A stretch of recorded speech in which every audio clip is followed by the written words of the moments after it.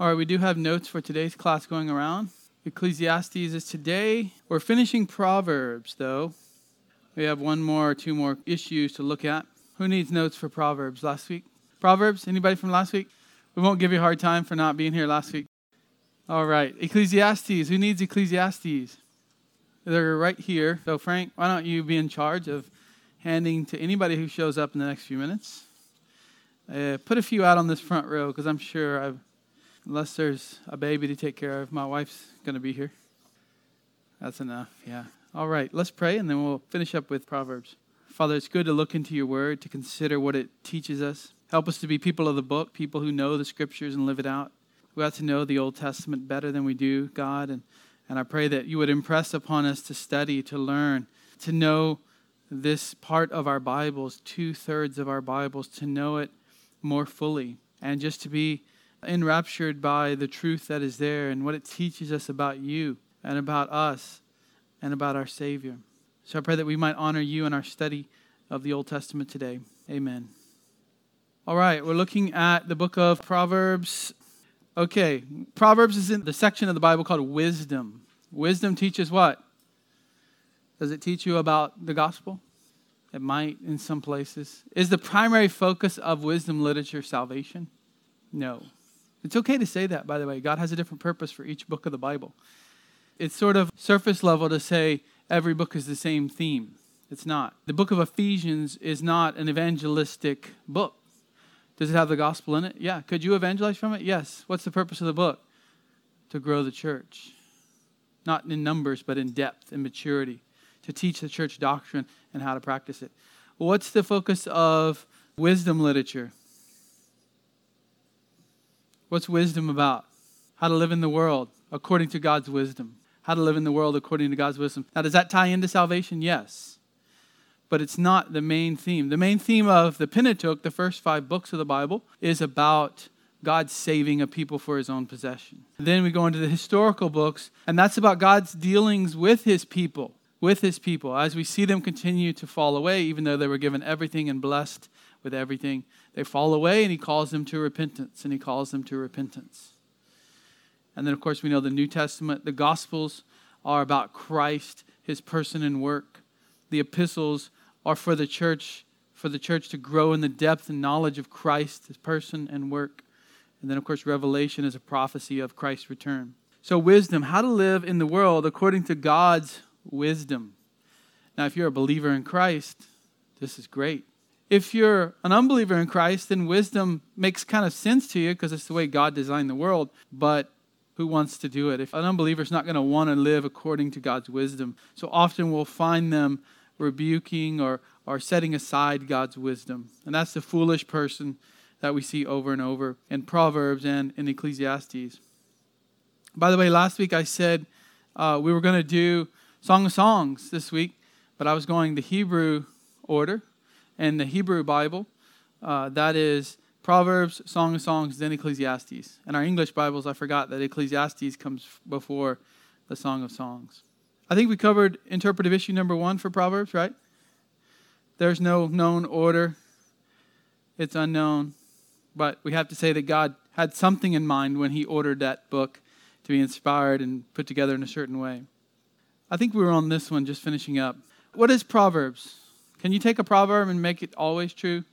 I think it won't take you long before you realize it's not true in every single situation, but it is applicable truth to a specific situation. So if you understand all of Proverbs, then you can apply a proverb in a certain situation. Train up a child in the way he should go. When he's old, he will not depart from it. 100% of the time, does that work? Doesn't, does it? You can do all that you want. You can pour all that you want into a child, do exactly what we would consider biblically perfect, which nobody really does. And the child completely rebels. Because each person is responsible for their own sin. And you're not responsible for your children's sin.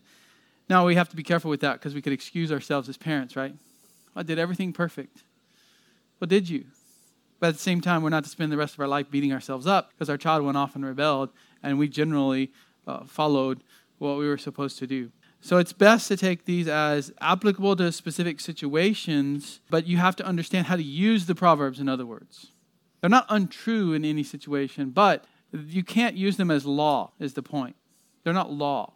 Sometimes it'll say in the Bible that the righteous person is poor and the wicked person is rich.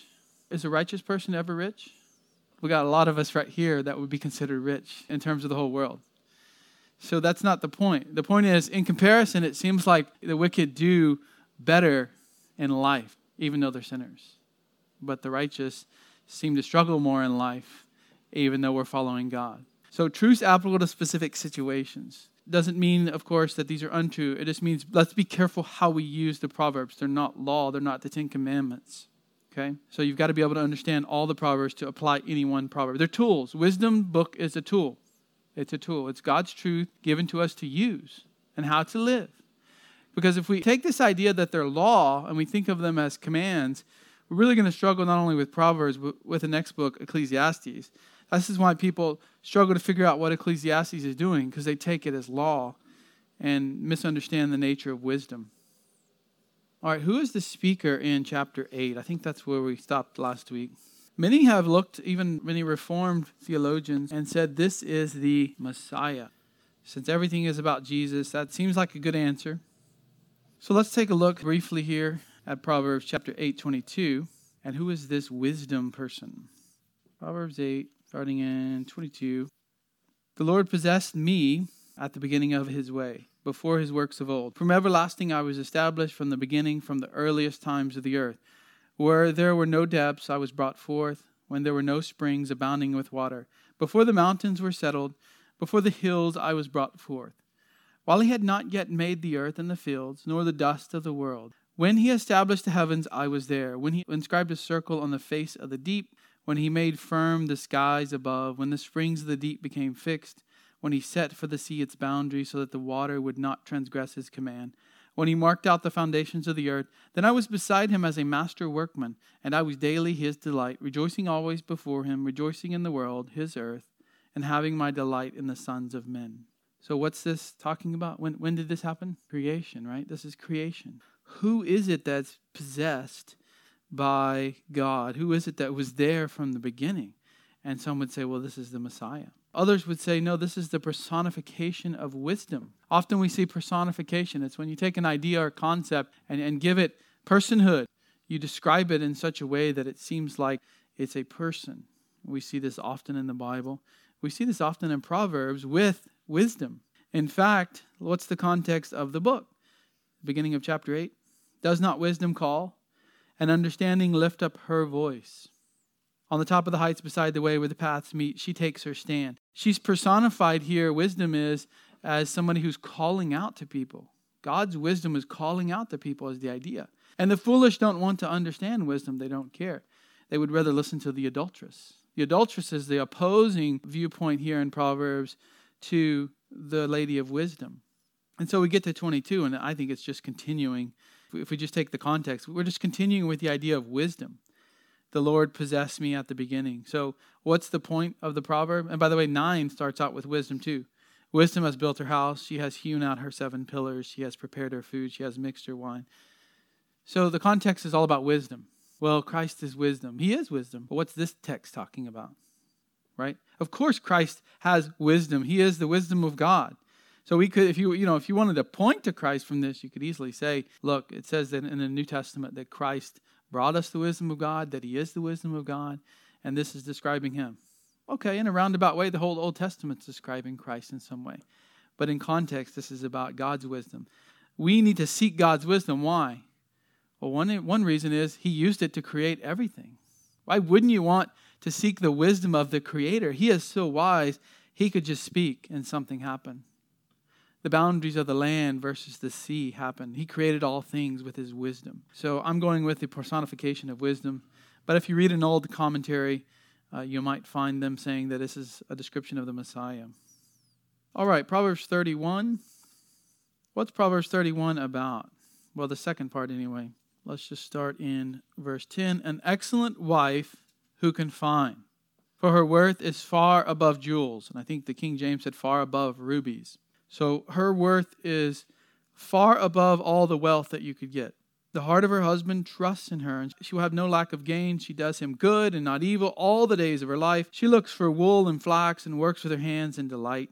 She is like merchant ships. She brings her food from afar. She rises also while it is still night and gives food to her household and portions to her maidens. She considers a field and buys it. From her earnings she plants the vineyard. She girds herself with strength and makes her arms strong. She senses that her gain is good. Her lamp does not go out at night. She stretches out her hands to the distaff, and her hands grasp the spindle. And he just goes on describing this woman here. Verse 23, her husband is known in the gates when he sits among the elders of the land. So this woman is such an excellent, noble, she does things in such a godly way that her husband is recognized. Her husband is blessed because of it. She makes linen garments and sells them. And notice he trusts her to handle so many things that normally a man in the ancient world would handle. And yet here she is doing them. Not because she has to go and make a living while the guy sits at the gate and being lazy. The idea here is that he trusts her to do these things. And she does an excellent thing in managing the house and even some parts of the business here. She makes linen garments and sells them. She's even running a little side business on her own here. Strength and dignity are her clothing. She smiles at the future. She opens her mouth in wisdom, and the teaching of kindness is on her tongue. And verse 30 is often a quoted verse. Charm is deceitful, beauty is vain, but a woman who fears the Lord, she shall be praised. Give her the product of her hands. Let her works praise her in the gates. So the question is this a literal wife and mother? Or again, are we just talking about lady wisdom here?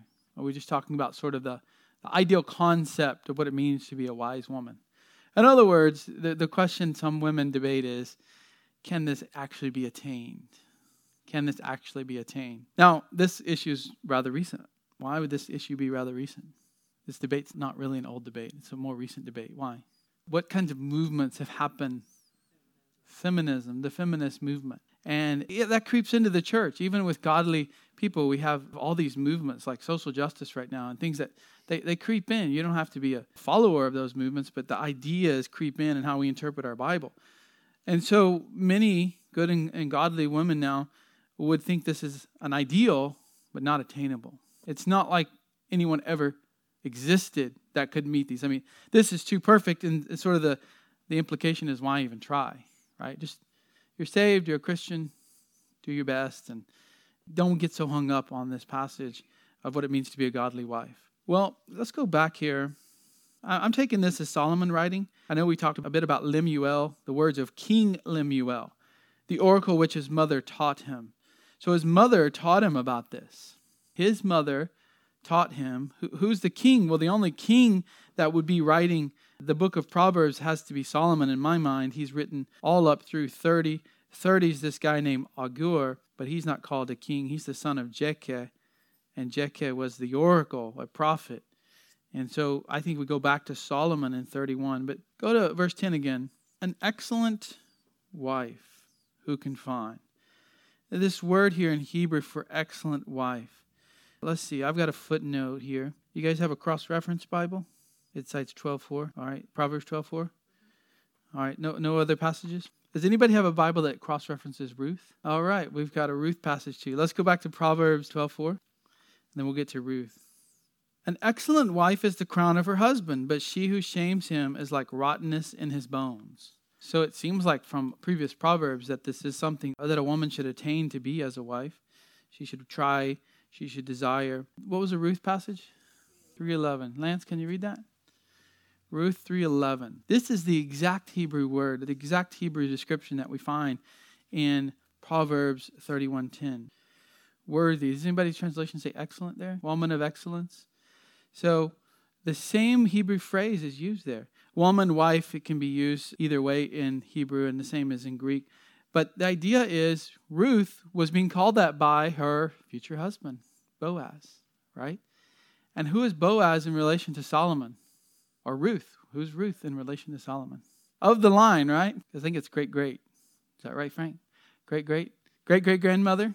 So not only is this word being used to describe an actual woman in the Bible, some have suggested that the teaching of who Ruth was as an excellent woman, excellent wife, was passed down all the way to Solomon, and he includes it here. Whether that's the case, we don't know, but it is the same exact Hebrew phrase. So this is a real, literal wife and mother. This can be attained. Now, like anything in Scripture, we cannot be perfect at what we strive to do in Christ.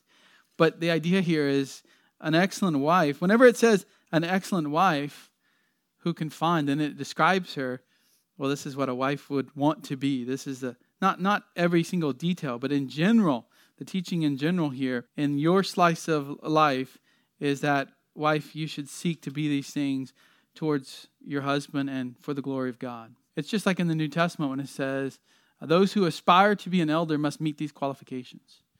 Well, other than teaching, those qualifications are all godly. So every godly man in the church should want to be like that, and even a woman should want to be like that. The qualifications of an elder are just a list of godly attributes. Well, it's the same here. This is maybe not perfectly attainable, but what is perfectly attainable this side of heaven? We can't use that as an excuse. The passage here is to guide women, wives, especially into being an excellent wife. And what a great description. It's often read on Mother's Day, and I think it's a good passage. Ruth is the example. Just read the book of Ruth. Any questions on Proverbs? Oh yeah, that would say Christ had been born, right? At creation. So the idea is wisdom is brought forth into the creation when God started creating the world. He had wisdom, of course, before that, but in time and space, wisdom existed because God brought it there. And it's really a key to the wisdom books, right? Where does wisdom come from? Well, we see it in nature, we see it in humanity in general, but it really comes from God. If something is good and true and just, that's New Testament language, right? Focus on whatever is true, whatever is good, whatever is beautiful, whatever is just. These things are good. Focus on these things because they're heavenly. Where do the good things in the world come from? Even when an unbelieving sinner does something that we would consider good, where does that come from? That's God's common grace. And so we could say wisdom is common grace that he put into creation. He put there for people to enjoy. So now we're on to the book of Ecclesiastes. I got a scrambled screen. Just a bad connection to my computer, more than likely. Ecclesiastes. Where do we get the name from? The name comes from Hebrew Kohelet. Kohelet is to convene an assembly, or more likely here, the idea is a preacher. The word means a preacher over an assembly.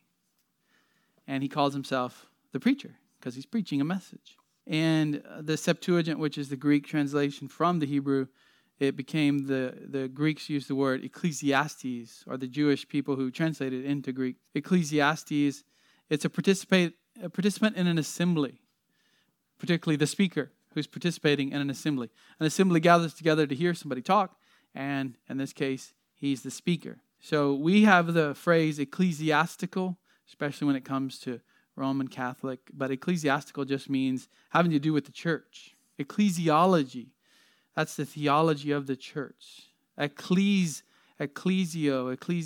has to do with the church. And it comes from the Greek word for ecclesia, which means an assembly, which became the name for the church in the New Testament. What is a group of Christians who gather together to do things, to worship, to praise God, to study the Bible, sing songs?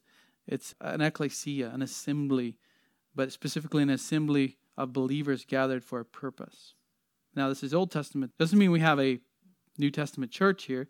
It just is the idea of assembling together to hear the words of a speaker. The genre is wisdom. We just spent some time talking about wisdom. General application is what we're looking for here in Ecclesiastes. What does this teach us? Proverbs are lots of little slices that you put into certain places that you need to use those proverbs. That's what a proverb is, a pithy, wise saying. And you have it on your tool belt to use. This is different. This book is more about a general view of life in this world. Life in the fallen world. What should we do with life in a fallen world? And a cursed world? And a world full of sin? And a world full of death? How should we think about that? I always think of R.C. Sproul talking about how he got saved from a verse in Ecclesiastes. It's where the tree falls. And it's nothing really. It's just a tree falls in the forest. And he goes home after hearing that verse or reading it, and he ponders the futility of life, that life is really meaningless without God. And that leads him to eventually pray and repent to God and be saved. And I think it's a funny story because people often say we don't need the Old Testament. You've got to unhitch from the Old Testament. We covered that in home group this last week for you guys that were there. Hopefully everybody got that question right? We don't need to unhitch, right, Scott? We don't need to unhitch from the Old Testament. But here's a guy, R.C. Sproul, becomes a major force in the modern Calvinistic evangelical movement. And what's the verse? He grew up knowing the Bible. What's the verse that really pricked his heart and made him start thinking about things? A wisdom verse from Ecclesiastes about a tree falling in the forest. Well, who wrote this book?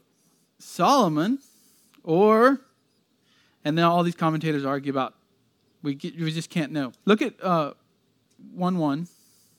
The words of the preacher, the son of David, king in Jerusalem. And then he goes on to talk about vanity of vanities, says the preacher, vanity of vanities, all is vanity, which is really the theme for the first few chapters of the book. Well, it doesn't say Solomon there, so we got to throw that out, right? Can't be Solomon. Is that how it works? Is that how logic works?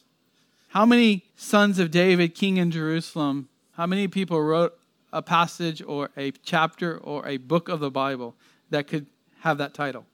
Who's the only son of David that we know that wrote Scripture? Solomon. And he also wrote Proverbs, and I think Song of Songs, but we'll get there next week. And then this one's right around there, grouped together there.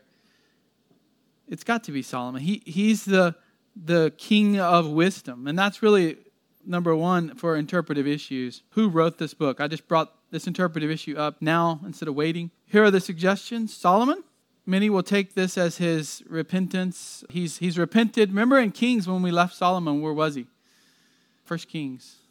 What happened to Solomon? He was wandering from the Lord. He was straying from Yahweh, the covenant God of Israel. He was chasing after other women, multiplied his wives, who brought all the false gods into Israel, which all the people worshipped. And Solomon ended up going after false gods. In fact, it's what eventually leads all of Israel going into captivity, is that Solomon has introduced paganism into Israel. Most of the kings after that will follow him in that, and the people, of course, follow their leader. So, if it is Solomon, is this kind of his last book that he wrote, indicating what he learned about sin, what he learned about trying to live a sinful life? Some say, look, this is sort of like Solomon, but just an editor. Others say it's an anonymous wise man. Some say, well, we have a change in the book somewhere, so it's 2 wise men.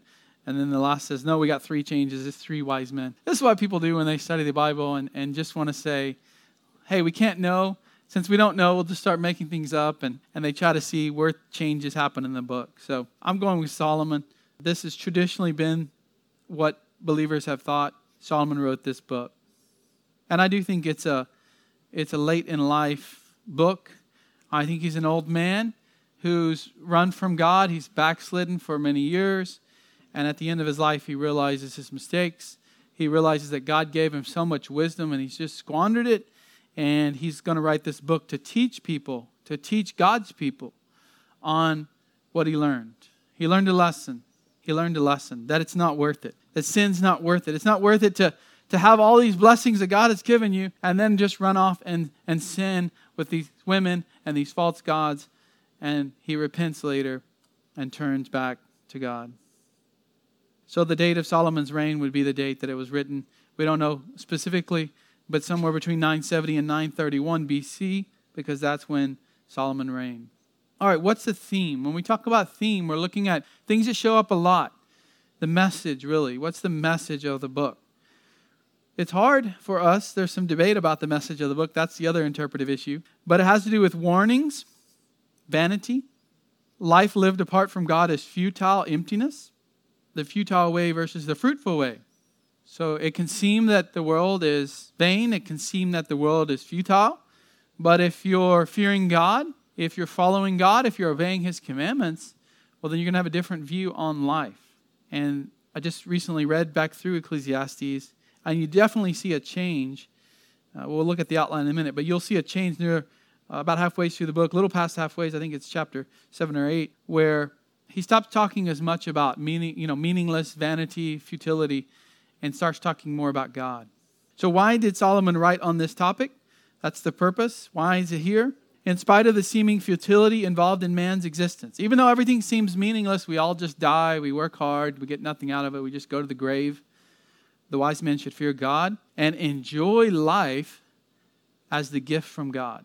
Ecclesiastes has a lot to teach us about enjoying life, the things that God has given us. Even in common grace, what has God given us in this world to enjoy? And if you're wise, you'll fear God and enjoy those things that God has given you.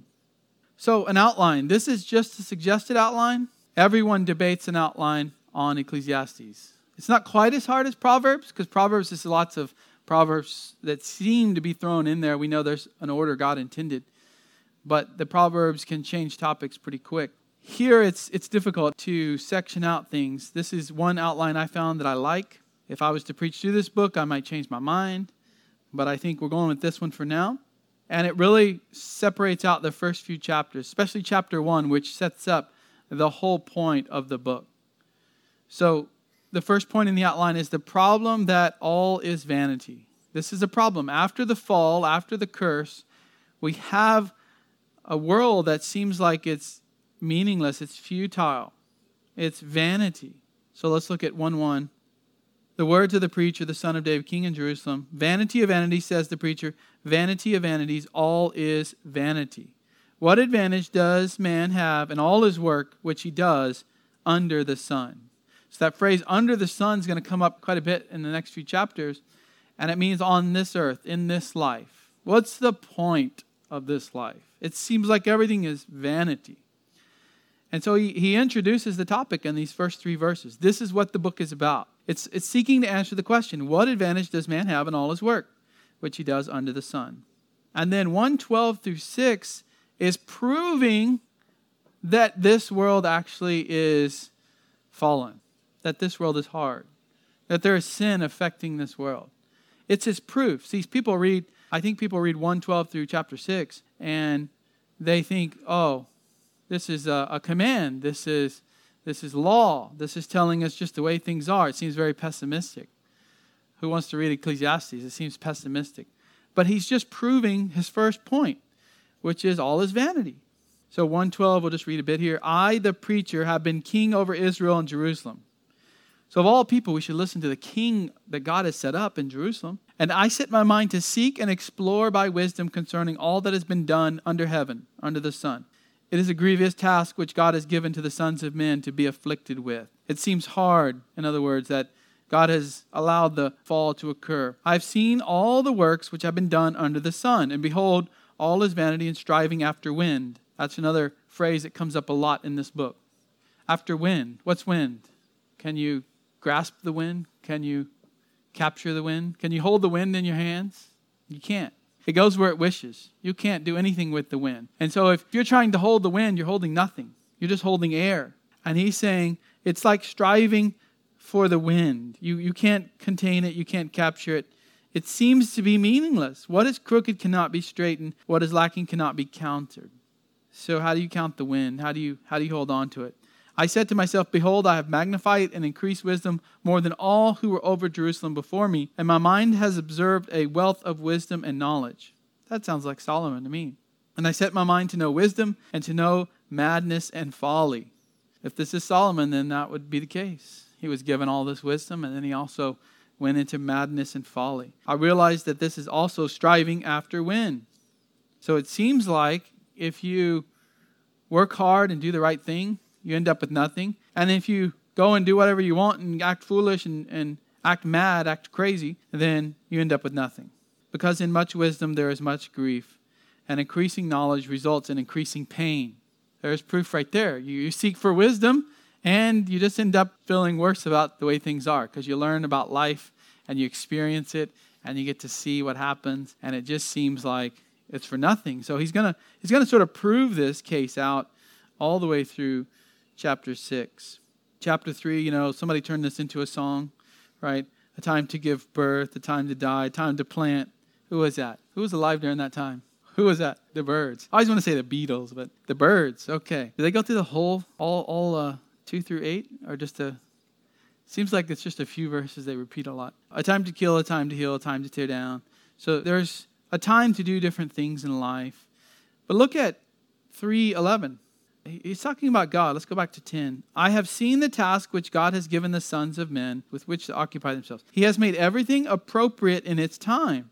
This isn't as pessimistic as we thought. God has designed everything to be a certain way. That's what the little poem there was about that came before this. He also set eternity in their heart. That means we are eternal beings and we want to live forever. Yet, so that man will not find out the work which God has done from the beginning even to the end. So there's a limit. We're limited. We don't know what's going on. Much of wisdom literature centers around this idea that God has all wisdom and we don't. And so the end of the story is trust in Him, fear God. You're not wise, He is. If you want to learn wisdom, then follow God. Verse 12, I know that there is nothing better for them than to rejoice and to do good in one's lifetime. Moreover, that every man who eats and drinks sees good in all his labor. It is the gift of God. So the gift of God can't be bad. Seems like all these things are just for nothing. We work hard and we could lose it. Some storm could come through and wipe out your business. Rioters can burn down your store. Your home can be destroyed overnight. You can die and have nothing, of course, because you can't take it with you when you go. But yet God has given these things. They're His gifts. I know that everything God does will remain forever. There is nothing to add to it and there's nothing to take from it. For God has so worked that men should fear Him. That which has been already and that which will be has already been. For God seeks what has passed by. Could it be that God has set up the world in a certain way that we should strive to know Him? That we should fear Him? Could it be like Romans 1 says, that we have no excuse? That God has clearly revealed Himself in the created world? That God has clearly revealed Himself in our hearts? This, many argue, is a book about joy. But it takes a lot of study to figure that out. It takes some study to see it. So moving on, just skimming chapters here. Verse 4 talks about evils of oppression. Verse 5, now we're back to dealing with our relationship with God. Guard your guard your steps as you go to the house of God and draw near to listen rather than to offer the sacrifice of fools, for they do not know they are doing evil. Don't be foolish when you come before God. Back then you would bring your sacrifice to the temple. Don't offer a foolish sacrifice. Listen to the teaching. Learn how to do it right. Do not be hasty in word or impulsive in thought to bring up a matter in the presence of God. Watch your words before God. For God is in heaven and you are on the earth. Therefore let your words be few, for the dream comes through much effort and the voice of a fool through many words. When you make a vow to God, and He just keeps on talking about how to live towards God in a certain way. And so we're seeing God come up more now, but He's still proving His statement, which is all is vanity, that He mentioned in chapter 1, verse 2. Chapter 6, there is an evil which I've seen under the sun, and it is prevalent among men. A man to whom God has given riches and wealth and honor, so that his soul lacks nothing of all that he desires, yet God has not empowered him to eat from them, for a foreigner enjoys them. This is vanity and a severe affliction. Seems like God blesses you, and then somebody comes and takes it away. If a man fathers 100 children and lives many years, however many they may be, but his soul is not satisfied with good things, and he does not even have a proper burial, then I say, better the miscarriage than he, for it comes in futility and goes into obscurity, and its name is covered in obscurity. It never sees the sun, and it never knows anything. It is better off than he.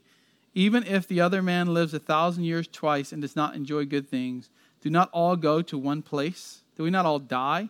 What's the point? Why does it matter? He's raising all these questions. Why does it matter? Now in chapter 7, we see a change through the rest of the book. How are we to live in such a world? This is the way that things are. This is the way that things have been designed. This is the way God has made the world after the fall. What are we to do? Well, a good title for that section is The Prescription for Living with Vanity. How do you live in such a world? So 7 through 9 is coping in a wicked world. How do you cope? 10 through the first part of 12 is giving us counsel for the uncertainties of life. And the conclusion, which sums up the whole book, is at the very end of Ecclesiastes.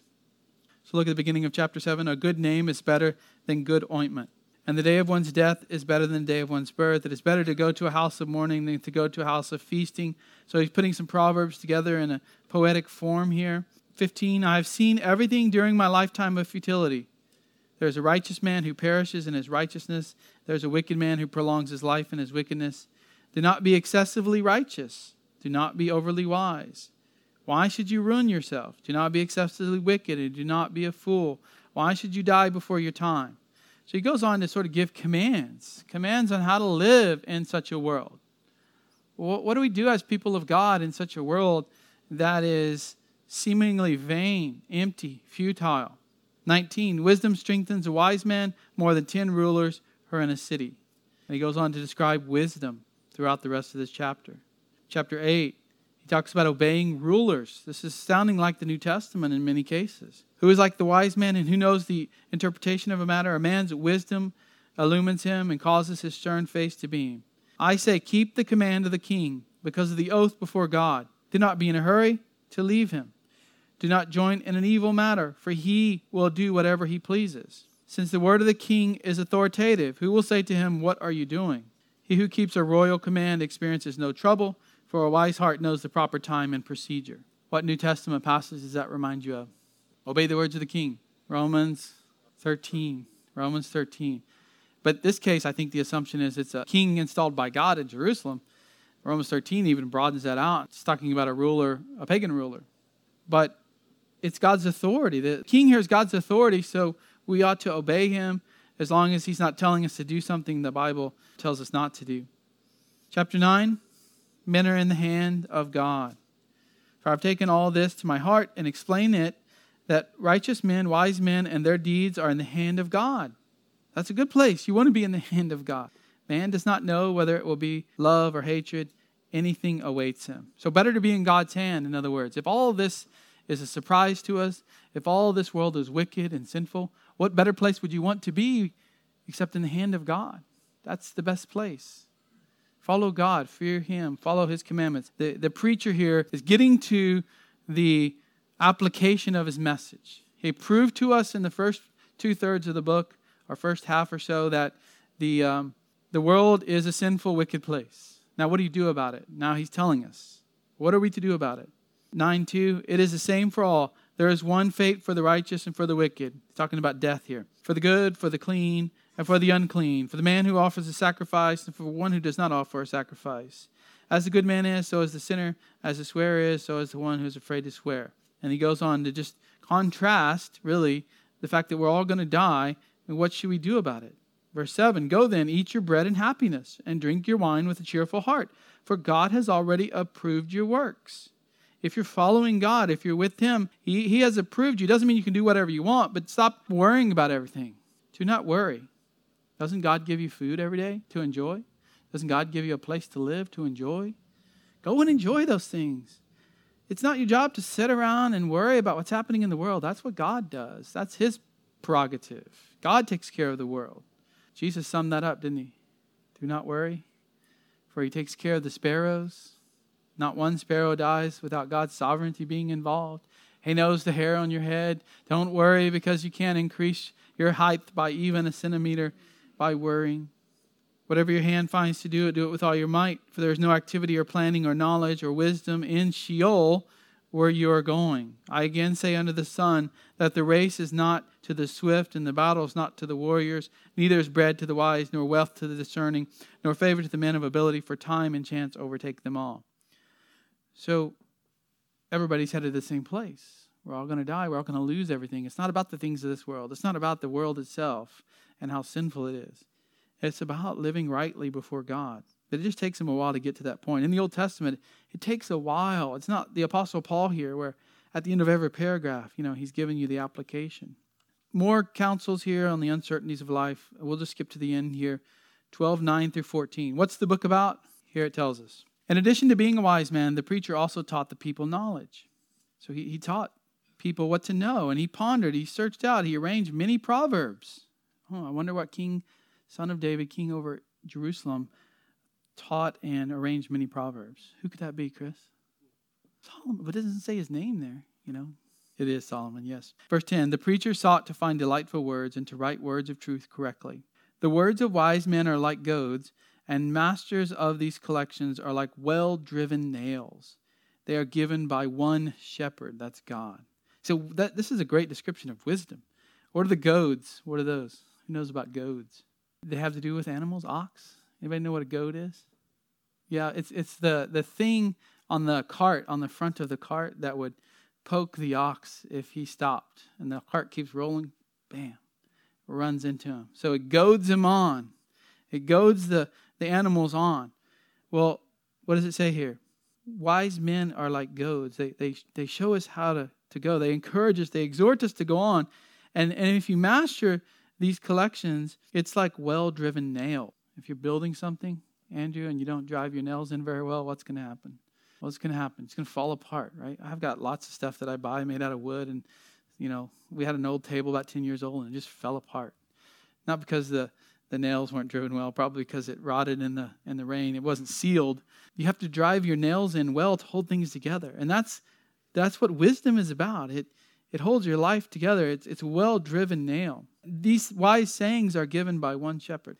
But beyond this, my son, be warned. The writing of many books is endless, and excessive devotion to books is wearing to the body. Oh man, those of us who love books, this is not the verse we like, right, Frank? You don't like this verse. Stop reading so many books because it's endless. This is true today, certainly in Solomon's day, right? How many books were being published then compared to now? You can't even keep up with it. Try to read all the books that are published in a year. You'll spend the rest of your life probably reading all the books that are published in a month. And most of them you won't want to read. And that's the point. Not that you shouldn't read other books than the Bible, but it's pointless. It's endless. Seek the wisdom here. Seek the wisdom that God has given. Because the writing of many books is endless. And if you devote yourself to what the world is saying, you're wasting your time. The conclusion, here it is, when all has been heard, is fear God and keep his commandments. Because this applies to every person. For God will bring every act to judgment, everything which is hidden, whether it is good or evil. That's the point. Fear God, keep his commandments. Oh, I don't know what to do. The world is so evil. There's this going on, and I got to speak out, and I got to get involved. And well, maybe in certain places and areas you do have to get involved, but it's not your job to run the world. That's God's job. It's not your job to worry about everything. What is your duty before God? Fear him, keep his commandments. Sounds so legalistic, does it? What did Jesus say? Because the Old Testament's all about law and the New Testament's all about grace. That's what you hear, right? Is that true? What do you think, Greg? You're shaking your head no. It's not true, right? Isn't there grace in the Old?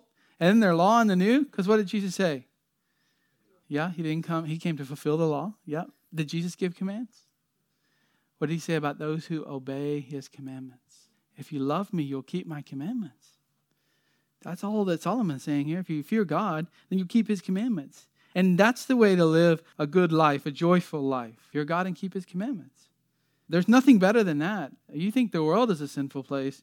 As an unbeliever, it's going to feel, to unbelievers, they say it feels like hell on earth. All that they have to go through. Well, it's not really like hell. It's going to be much worse, right? But it is harder. The way of the sinner is hard, Proverbs says. Life in this world is hard, but with God, it can be joyful. With God, we can realize the good things in life. With God, we can see the joy in what seems to be vanity, what seems to be futile. Key passages, we already looked at chapter 1, verse 2. Solomon, he's the wisest, the richest, the most influential king in Israel's history, and he looks at life under the sun. And from the human perspective, and he declares it to be empty, futile. The word there means empty. Doesn't seem to be anything there. Solomon went after the world for a long time in his life. He talks about women, he talks about wealth, he talks about foolishness. He experienced all that a king could experience back then. And it just proved to be empty. And he learned to fear God and obey his commandments. That was the lesson. Sort of reminds me of a king in the book of Daniel. What did that king learn? Nebuchadnezzar. Not to be prideful. He learned to fear God. He was humbled. What's that? How to eat grass. That was God humbling him, right? You think you're so important? Let me show you how to eat grass like an animal. And then, of course, the ending, which we just read. So the key passages are the beginning and the end, because they're the thing that encapsulates the book. It tells us what the book is about. We sometimes dive into this book and can't figure it out because we don't slow down and read context. What does he set out to do in the beginning, and what does he say the book was about in the end? Helpful resources. One of the professors at the Master's Seminary, now retired, has written a commentary. Look at this title, Ecclesiastes, the Philippians of the Old Testament. What's the theme of Philippians? Joy. Ecclesiastes is a book about joy? Yeah, but it's in the context of the ancient world. It's in the context of Solomon and Israel and Solomon's life. And it is. But you have to study it. You have to work harder. Wisdom is like that, by the way. It's an exercise. You have to work at it. Proverbs aren't just easy. You read a proverb and it makes total sense. Ecclesiastes is not easy. Song of Songs, we laugh about. Wait till we get to that next week. I tell my wife her neck is like the the tower, the cliffs, and her teeth are like sheep coming over the hill. What is that all about? That's a good romantic thing to say? Well, it is in that time. It's a sign of wealth, of beauty. And so Ecclesiastes is set in a time. We always have to remember the historical context, the literary context. Where does it come in our Bibles? And what's going on in the world at that time. And we have to ask ourselves, what kind of genre is it? It's a wisdom book. So Dr. Barrick, Ecclesiastes commentary, he also has on his website for free all of the notes that he taught through this and audios. All right, what is the purpose? So we already dealt with number one, interpretive issue. Who's the author? I think that's easy. That's Solomon. The purpose, it can be hard if you read through this once or twice, and there's a lot of debate. Some see it as a negative book. Many scholars say, look, this is a negative book. It's the futility of human wisdom. The whole book is just about how if we live life on the earth, it's futile, and especially an unbeliever, one who doesn't even follow God. Others say, no, it's positive. It's actually teaching us about God's wisdom, but it's sort of an indirect way of doing it. I think right now I would fall a lot more in line with B. I'll just let you know where I'm going here. I think this is God's wisdom. I think it's here for a reason to teach us about God's wisdom and how to have joy in this life, even though we live in a fallen world. It's hard. This is not the kind of book where we're going to be like the Stoics and just be tough and ignore everything. This is not the kind of book where you can just, go mad, go crazy over how bad and wicked the world is. He's saying, look, the world is this way, but it's that way for a reason. And now here's what we can learn from it. And if we follow God, here's how we ought to live in such a world. And so when there's two options, there's always a group that says, hey, let's combine them, negative and positive, revelation of godly wisdom in response to the futility of human wisdom. And I guess so. I mean, that's really an overall positive message. So I think B and C are about the same. Here's the way the world is. It's wicked. Here's the way we ought to live, which is godly and good. All right, well, that's it for Ecclesiastes. Any questions over any of the wisdom books we've covered so far? We have 5 minutes for questions. Comments? Who likes Ecclesiastes? A few of us? A few of us rare birds in the room, huh? The more I read it, the more I like it. I read through it real quick, like in 2 sittings earlier this week. And I think I liked it more that way than I ever have. If you just take it in little bites, it doesn't always fit together. Read it through fast, and you'll see a lot more connections. Who likes Proverbs? It is necessary. That's why it's in the Bible, right? He put it there for us to learn from. We can't just skip it and say it doesn't matter. Yeah. Claire, what's your favorite wisdom book? Proverbs? Do you go through it with your kids? Especially the ones, we always do the ones on discipline a lot with the kids. We're actually going through Proverbs right now as a family. And I make sure they repeat the ones they read about. A father's discipline and a shame to their mother when they're foolish. Those are important. All right, we got one for Proverbs, one for Ecclesiastes. Frank, this Frank, and this Frank. Proverbs and Ecclesiastes. All right. No one likes Job. That's my favorite wisdom book, Job.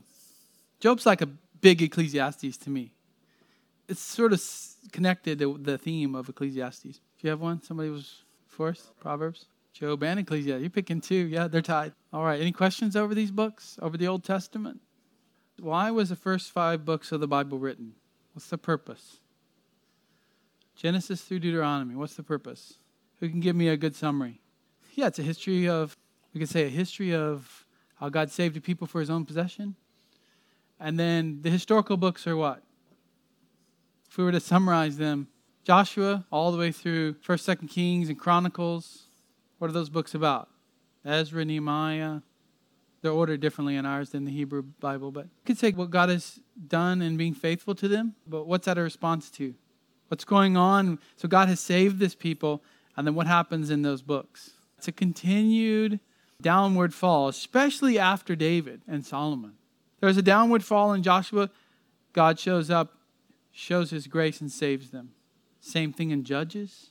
Same thing in 1 Samuel. Same thing in 2 Samuel. Now we have David, the one who's going to point to the Messiah with his reign. God's blessed king. David has a great rule. He's still a sinner.